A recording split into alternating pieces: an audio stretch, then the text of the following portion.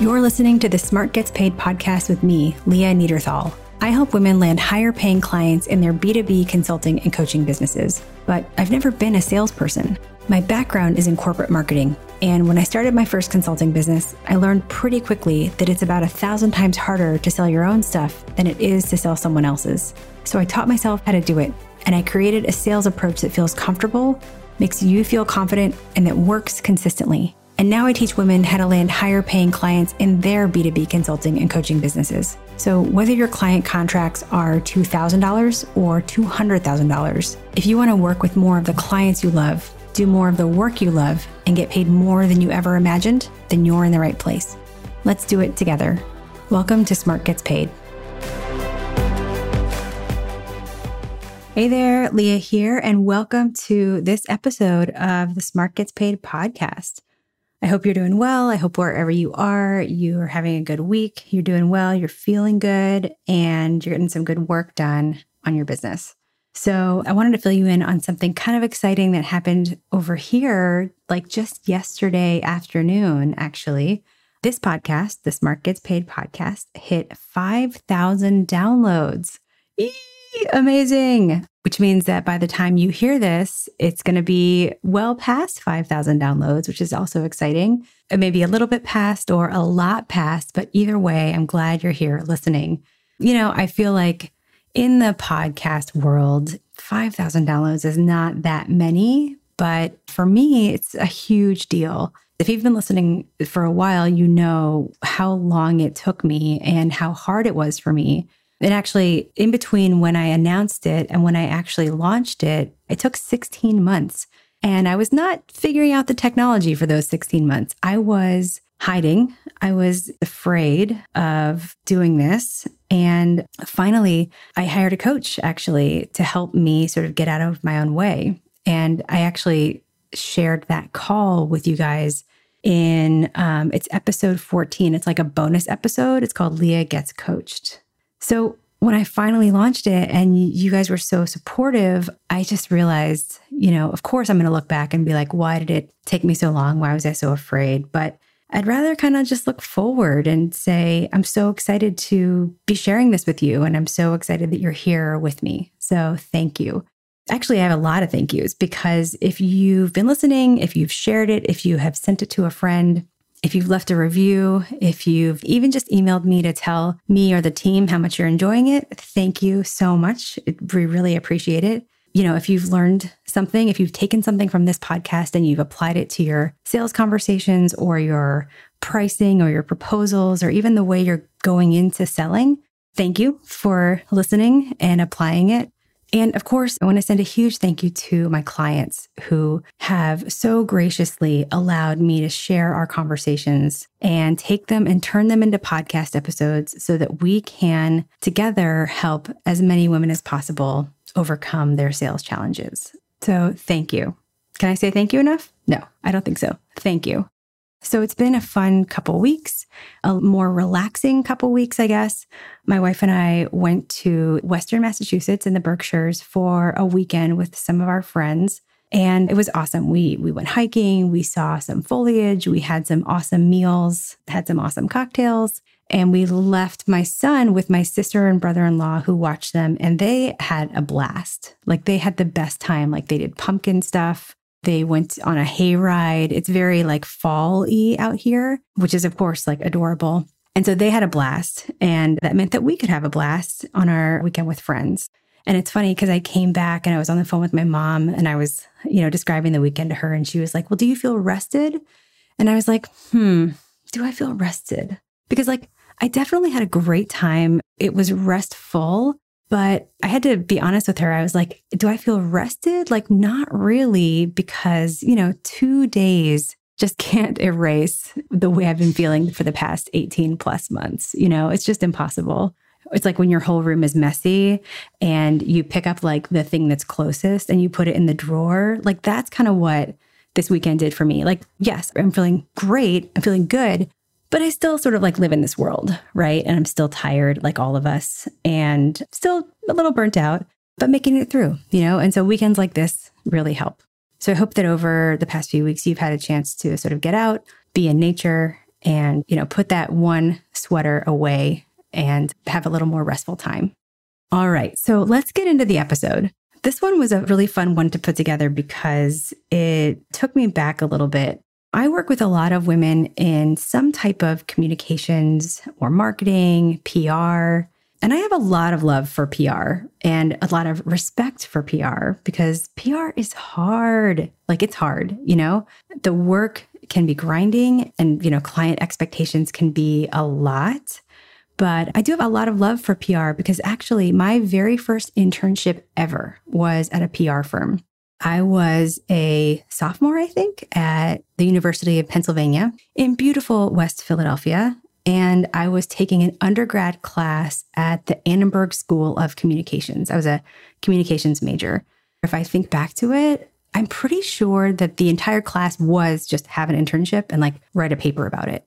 So I got this internship at a PR firm in downtown Philadelphia called Braithwaite Communications. And I actually hadn't thought about them in years. And I actually looked them up recently. They're still going. They're still in business. And so a few times a week, I would, hop on the bus from West Philadelphia and go downtown to this internship. And at this point, it's been some years, guys. It's been some years. So I can't remember what I learned specifically, but I do remember having this feeling this is tough stuff. It's hard. And that part really made an impression on me. And then later on, that was reinforced to me when I was out of school and I moved to Chicago and I had a bunch of friends who were super junior, just like me, super junior at, Edelman and other PR firms. And I was like, oh, I see. This is tough. So anyway, I have so much love for people who do PR, which brings me to the woman that you're going to hear me talk to in this episode today. So she runs a small PR firm and she's in the 4th year of her business. And as you'll hear her say, for the first few years, she was doing great. She was growing quickly. She was hiring. And then as you'll hear her describe, she sort of hit a plateau on really 2 levels. She hit a plateau emotionally. 4 years, she had also gone through some hiring issues, but also just on a business level. Because as she started getting bigger and started working with clients that were outside of her network, that network that she had been sort of drawing on for the first few years, she found that she wasn't really winning as many clients as she had been. And the things that she had been doing in the sales process just weren't working anymore. And that's what brought her to me. So you're going to hear us talk through it today. This is a coaching call from a student in my signed program. So I want to send a special thank you to her for allowing me to share this conversation with you. And just as a heads up, this call was recorded in the first few months of the pandemic when I had no childcare. And so you're going to hear in this call, I'm actually having the call and also holding my son who was 9 months old at the time. I had him on my lap so many parents were doing and some are still doing. So you're going to hear at the beginning that he's a little fussy, and then I'm going to give him something to play with, which he, of course, later proceeds to drop. Anyway, thanks for listening to me and to my son on this call. So take a listen, and at the end, I'm going to come back with a lesson that you can apply to your business. Hi. Hey, little fella. Hey, he would not be with me on a call, but he really is feeling very needy right now. Oh, yeah, he looks like he needs you. How are you? I'm good. How are you today? Yeah, good. Well, welcome to on behalf of my family, welcome to your quick start call. Where do you want to focus today that we can sort of make some inroads on? I think the biggest thing for me is really getting to the close. And, you'd run through in the kickoff call, the 3, different columns. And I had said, look, it's pretty much all the column in the middle, but definitely the close has been the most challenging for me. So I've had my business for 4 years this summer. And I would say for the first 3, it was grow. Last year, my business grew 50%. We opened a second office in New York. I grew my team. But then I think I hit my plateau in Q3 or so, where I had a couple of teammates that weren't a good fit. I had to let go of 2 people because of performance reasons. And I think that also probably really just had implications for the rest of the business as well, because everything is interrelated. And so off the back of that, we had worked with a number of companies as well, where at the end of last year, they actually didn't perform very well. They said, look, we aren't doing well as a business, so we're going to need to stop work, terminate our contract. And a few companies have, also continued not to do well in the COVID-19 era. And so I think I'm already starting on the back foot in really needing to build up my pipeline. But I think that I've really hit like that wall, like the first 3 years I had like a whole process in terms of being able to get clients. We had a really good referral network, but now it's more important than ever to really have a strong pipeline. And I'm finding that in recent times with some of the prospects that we're talking to, I'm getting more ghosting now than I ever have. And I'm not feeling that we necessarily are telling the most compelling, I guess, like vitamin painkiller that maybe you've also been highlighting that will get us to the close. So right now I have like 3 prospects or so that I'm in discussions with. I'm also starting to do more kind of cold outreach, which I'd never done before. And actually, I think you might have been my lucky charm, because as we were going through, I was talking to Mandy about signing up.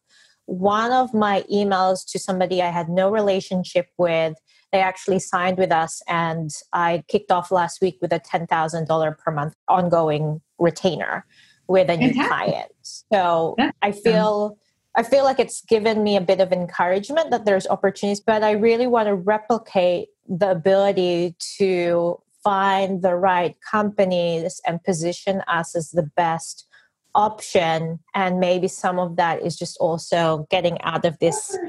Maybe our the way of positioning ourselves is also a little bit stale. So it could do with a bit of a reboot anyway. Yeah. So, I mean, first of all, that's fantastic that you grew the way you did. When you say you hit a plateau, do you mean like an emotional plateau, or are you just the business, the people that you let go, all of that? I think that, like I'm a sole founder. And so we got to like 10 people. So we started off like this time last year with 5, and then we got to 10 pretty quickly. And then I think for me, realizing that 2 of the people just were not the right fit, I think that sucked up a lot of my energy. And then also, I think my new business process is like it's quite long-winded, right? So quite time-consuming. So between the people side, the new business side, the client service side, I think it just got to be a lot. And I think maybe it's a little bit mentally, probably a lot mentally, but also I just didn't feel like our pitches were like slam dunks the way that they used to be. And I think it's also because we are going up against a lot more established players these days or just a broader spectrum of companies that maybe is a reason why we aren't standing out as much. And maybe the way that we've done our business sales process to get to the close could do with a revision so that we, can get to a close much better or much more confidently. Yeah.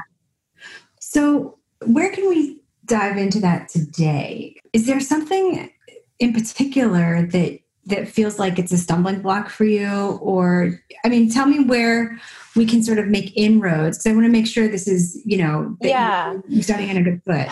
So I think for me, it's really being able to figure out the best way to start the sales journey. So again, I can kind of give you an example of where I am with some of my current discussions. Mm-hmm. So right now I'm, there's a few that I'm waiting that we've sent proposals to, where they just haven't gone back to me. So I'm kind of like trying to figure out the right way to highlight in my follow-up, look, rather than saying, I'm looking forward to working with you, more like I'm looking forward to working with you to deliver the value that you need, or to support your goals, right? So I still haven't heard anything back from the couple, and that's just making me anxious because I want to make sure that we are chosen, or if they haven't given up entirely, that's, that we're prominent in on their choice. So I think, yes, that's the first thing, trying to figure out how to do an effective follow-up with outstanding proposals. And then I think the second thing is, how do I also make sure that I think about the sales process effectively from start to finish. So typically what happens is we'll have, a call, and that will be to vet the opportunity and for them to hear about us. Most times they'll say, okay, that sounds great. Like, let's do a proposal. Proposals are also really time-consuming endeavors. And sometimes I really try to push to have a conversation and talk through our proposal. But sometimes they'll just be like, hey, just send it over to me, which to me already sounds challenging, right? Because then it just could get lost in the ether. And we had that the other week where did not respond to wanting a time to chat. We're just like, send it to us before the end of the week. And I'm like, we need to have a discussion, but how can I encourage that to happen? Well, so, I mean, that is that's a red flag, first of all. And so how could you possibly do a proposal if you don't know what the value is that they're looking for, what's seeking them to, why needing a solution? I mean, we had the initial vetting call, right? Like that's where they give us that. But then, then they're like, okay, send us a proposal. But I'd rather talk through the proposal rather than just sending it over. Right. Yeah. So the thing about making the close easier is you almost have to work like backwards. So, because it starts well before the actual like time to, sign on the dotted line. So I would want to look at like what's in your vetting call, what happens, what do you talk about, right? Are you talking about price in that call? Because if they're not a fit on price, then they're not your client, right? And then no wonder if you're sending over a proposal and then they sort of ghost you. Most people would rather ghost than say no. And then what are you doing to move the process forward? And then it's what's in your proposal. Are you giving them people something to really say that they're dying to say yes to? Right? Because a proposal should be a summary of what's already agreed to. And so, because if you sort of send over a proposal, sort of lob it over the fence, as we often do, you're really sort of crossing your fingers to be like, are they going to do this or not?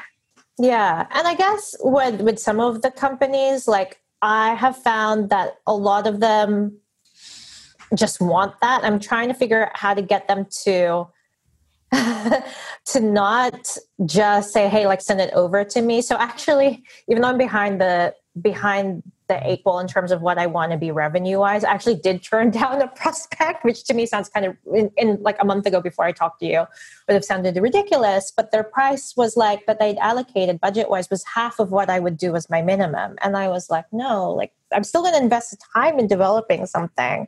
So when I want to spend that time doing something more meaningful. So that was the first thing.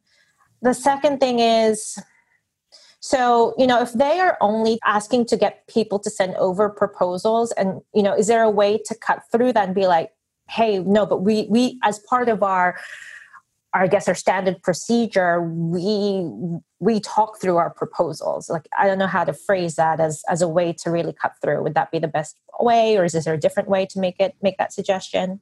Yeah. Well, so first, are you in that vetting call? What type of questions are you asking? So, a lot of it is really focused on the business as well. So it'd be like, who are you? What problem do you solve? What's your traction? Who are your competitors? What are your PR goals? How are you looking at PR to support your business? Have you done PR before? What's worked? What hasn't? And then, get an insight of what their scope is. And then from there, they typically also ask us about who we are, how we like to operate, how we measure our success, how we would typically work with them. And then I typically like to say, hey, like based on, the goals that you've outlined and what you're looking to achieve, like to meet those goals, our minimum would be like 11 and a half or something. And so then sometimes then they'll say, okay, like let's, put together a proposal. And so in recent times I've been like, okay, great. And then I don't find that they are always wanting to have a call. I try to push to have that, but it's not always as successful. And then we talk through the proposal, and maybe that's probably actually where where I would want you to look at the proposals we put together, because I feel like maybe they're too long. It takes me a really long time to put them together. The feedback that we always get is that we've obviously done our homework and we really know this space, but maybe we're just not getting really to the heart of solving their problem. That's often what I find because, well, a couple of things. I think it's great that you're talking price in that first conversation, because if they really say that's not anything that we can pay, then they're not your client. What I would encourage you to do is think about questions in that call that really establish value. Really get to not just like, what do you want us to do, but why is this important to your business? What will happen if this fails? Why must this be successful? Right? And then we're going to use that throughout the whole sales process. Everything from, as you mentioned, the follow-up, right? Like, I want to follow up on your goal to, become a household name in the next 6 months, right? Yeah. And then we're also going to use that in the proposal and every touch point. The other thing is a proposal is, in the way that we're going to do it in this program, it should help people fall in love with their future. So I think it sounds like you've probably done a great job of saying why this work is important. But I want the proposal to help them. They should be salivating over the future that you can help them achieve. Right? And that helps make the close easier, because it's something that they're dying to say yes to, Okay. I'm letting him play with my no problem coffee mug top. Yeah, it's trying to keep him occupied. Yeah, no problems. So those are two things that we're going to talk about, that you're going to learn how to do. And then to your question of how do I make it sound like they have to get on the phone, or how do I make it sound like this is part of our process? Two things. The first is you do just say, this is our process. Right? As soon as you say it, it is so. So you can say, okay, great. So as a next step, this is what happens. And you're going to sort of frame that in terms that benefit them. Right? So it's not just talking through the proposal. That sounds like work. But we're going to, really flesh out how to put these pieces in place for you. Perhaps. I mean, that's just one example. How to really position it in terms that benefit the client. And the other part is understanding how they make decisions. So, and what's really typical is somebody comes on and they say, we want to, talk to you about PR. Okay, let's talk about PR. Here are the things we need. Great. Here's a proposal. And then you just sort of wait. Right. Yeah. But as part of your discovery process, really understanding and literally asking the questions, how do decisions get made? Who's involved in this decision? Okay. Then what happens next? And then what happens next, and over until, first of all, the client walks through their own decision process inside the company. Then with that data, you can help them through that, because 90% of selling actually happens when you're not even there. So if you can say things like, maybe maybe this is the head of marketing and they have to talk to the founder, right? Or maybe they have to talk to whoever, right? Instead of saying, all right, here's the proposal or whatever, just sort of throwing it over the fence, you can say, why don't we set up a call with you and Joe, right? You and so. And that can be part of your follow-up, your process. Because the thing is that oftentimes your client might not even know how to get this done. And so it's your job. I mean, you're the expert in how to buy from you. Yeah. So you have to help them. And so getting a little more involved in, okay, what is their process? Okay, great. And then helping them sell in. So now you're not actually selling to the client, this main contact. You're helping the main contact sell into their company. This is going to happen a lot more, especially as the companies that you work with get more sophisticated. As you work with bigger tech and more established tech companies. Because I think what's served you well so far is doing great work, but now it's going to be harder. Now you have to help your main contact say yes and really make the case. So, and you're going to learn how to do that more as we go along in the program. And I think if you can do all those things, if you can establish the value, if you can understand how they make decisions, if you can help them make decisions, and help them navigate their company's own sales process, if you can use the value as the tool that sort of moves the process along, and then if you can write proposals that people are dying to say yes to, then you don't need to get sort of quote unquote better at closing, right? Because you have led the process successfully and given people something that they're so excited to buy. All right. So we touched on a lot in that conversation, but there's one thing that I want to sort of put a bow on, which is this idea of the close.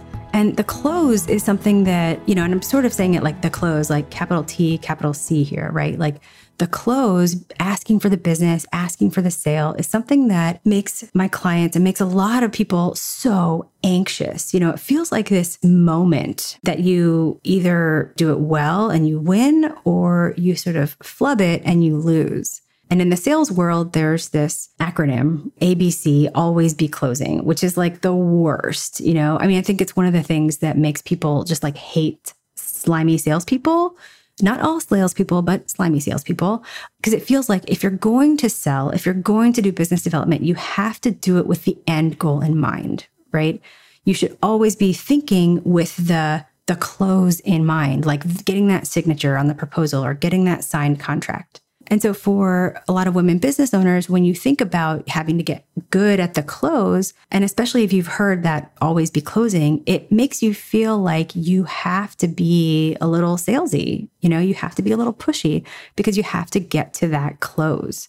And what I hope you gleaned from our conversation is that the close isn't an event. Closing, right? Getting the signature, getting your clients to be like, yes, we'd like to move forward. It isn't like a tactic you need a strategy for. It's really actually the natural result of a process that actually starts long before those later conversations. It starts in the first conversation. It starts with how you message your business around value. It continues with how you do discovery and your ability to lead a sales process and writing proposals and then getting the signature. So it's the result of doing all of these things well. And when you can do that, not only can you actually get more yeses, but it takes the fear out of what we would previously consider the close, right? And it takes a lot of the weight out of it, all right? But there's also one other little thing I want to pull out of that conversation. And it's the evolution that my client touched on. As her company has grown, she's sort of gone beyond those clients that have come to her through her network, right? And I would call those like the low-hanging fruit, people who might know her or come through referrals or what have you. And as her companies evolved, she started to work with companies that are outside of that network. And the thing about those clients, people who come from outside your network, is they may not be as warm as they would have been if they had come through a referral or they were in your network already. And so it's a really common inflection point that women experience in their business, because the selling skills that you need for super warm people are actually different than the selling skills you need for people who come in less warm or even a little cold. Basically, they need a little more selling. They need to be led through the process more. They need to build the relationship more. And those are the skills in the sales process that you need to develop. You're starting to sell to, and you want to work with people who are outside of your network. And so the woman that you heard me talk to today is sort of in the middle or sort of coming through that inflection point, because what got her here won't work for this next level of client, right? And that was, another key point of our call. And this inflection point happens anywhere from, 12 to 24 months into your business. So if you're in this place right now, don't worry, it's natural. It just might be time to learn how to get the clients that you'll encounter in this next phase of your business. Because when you have the skills to get these clients that you're going to encounter, then the next phase of your business can be really exciting.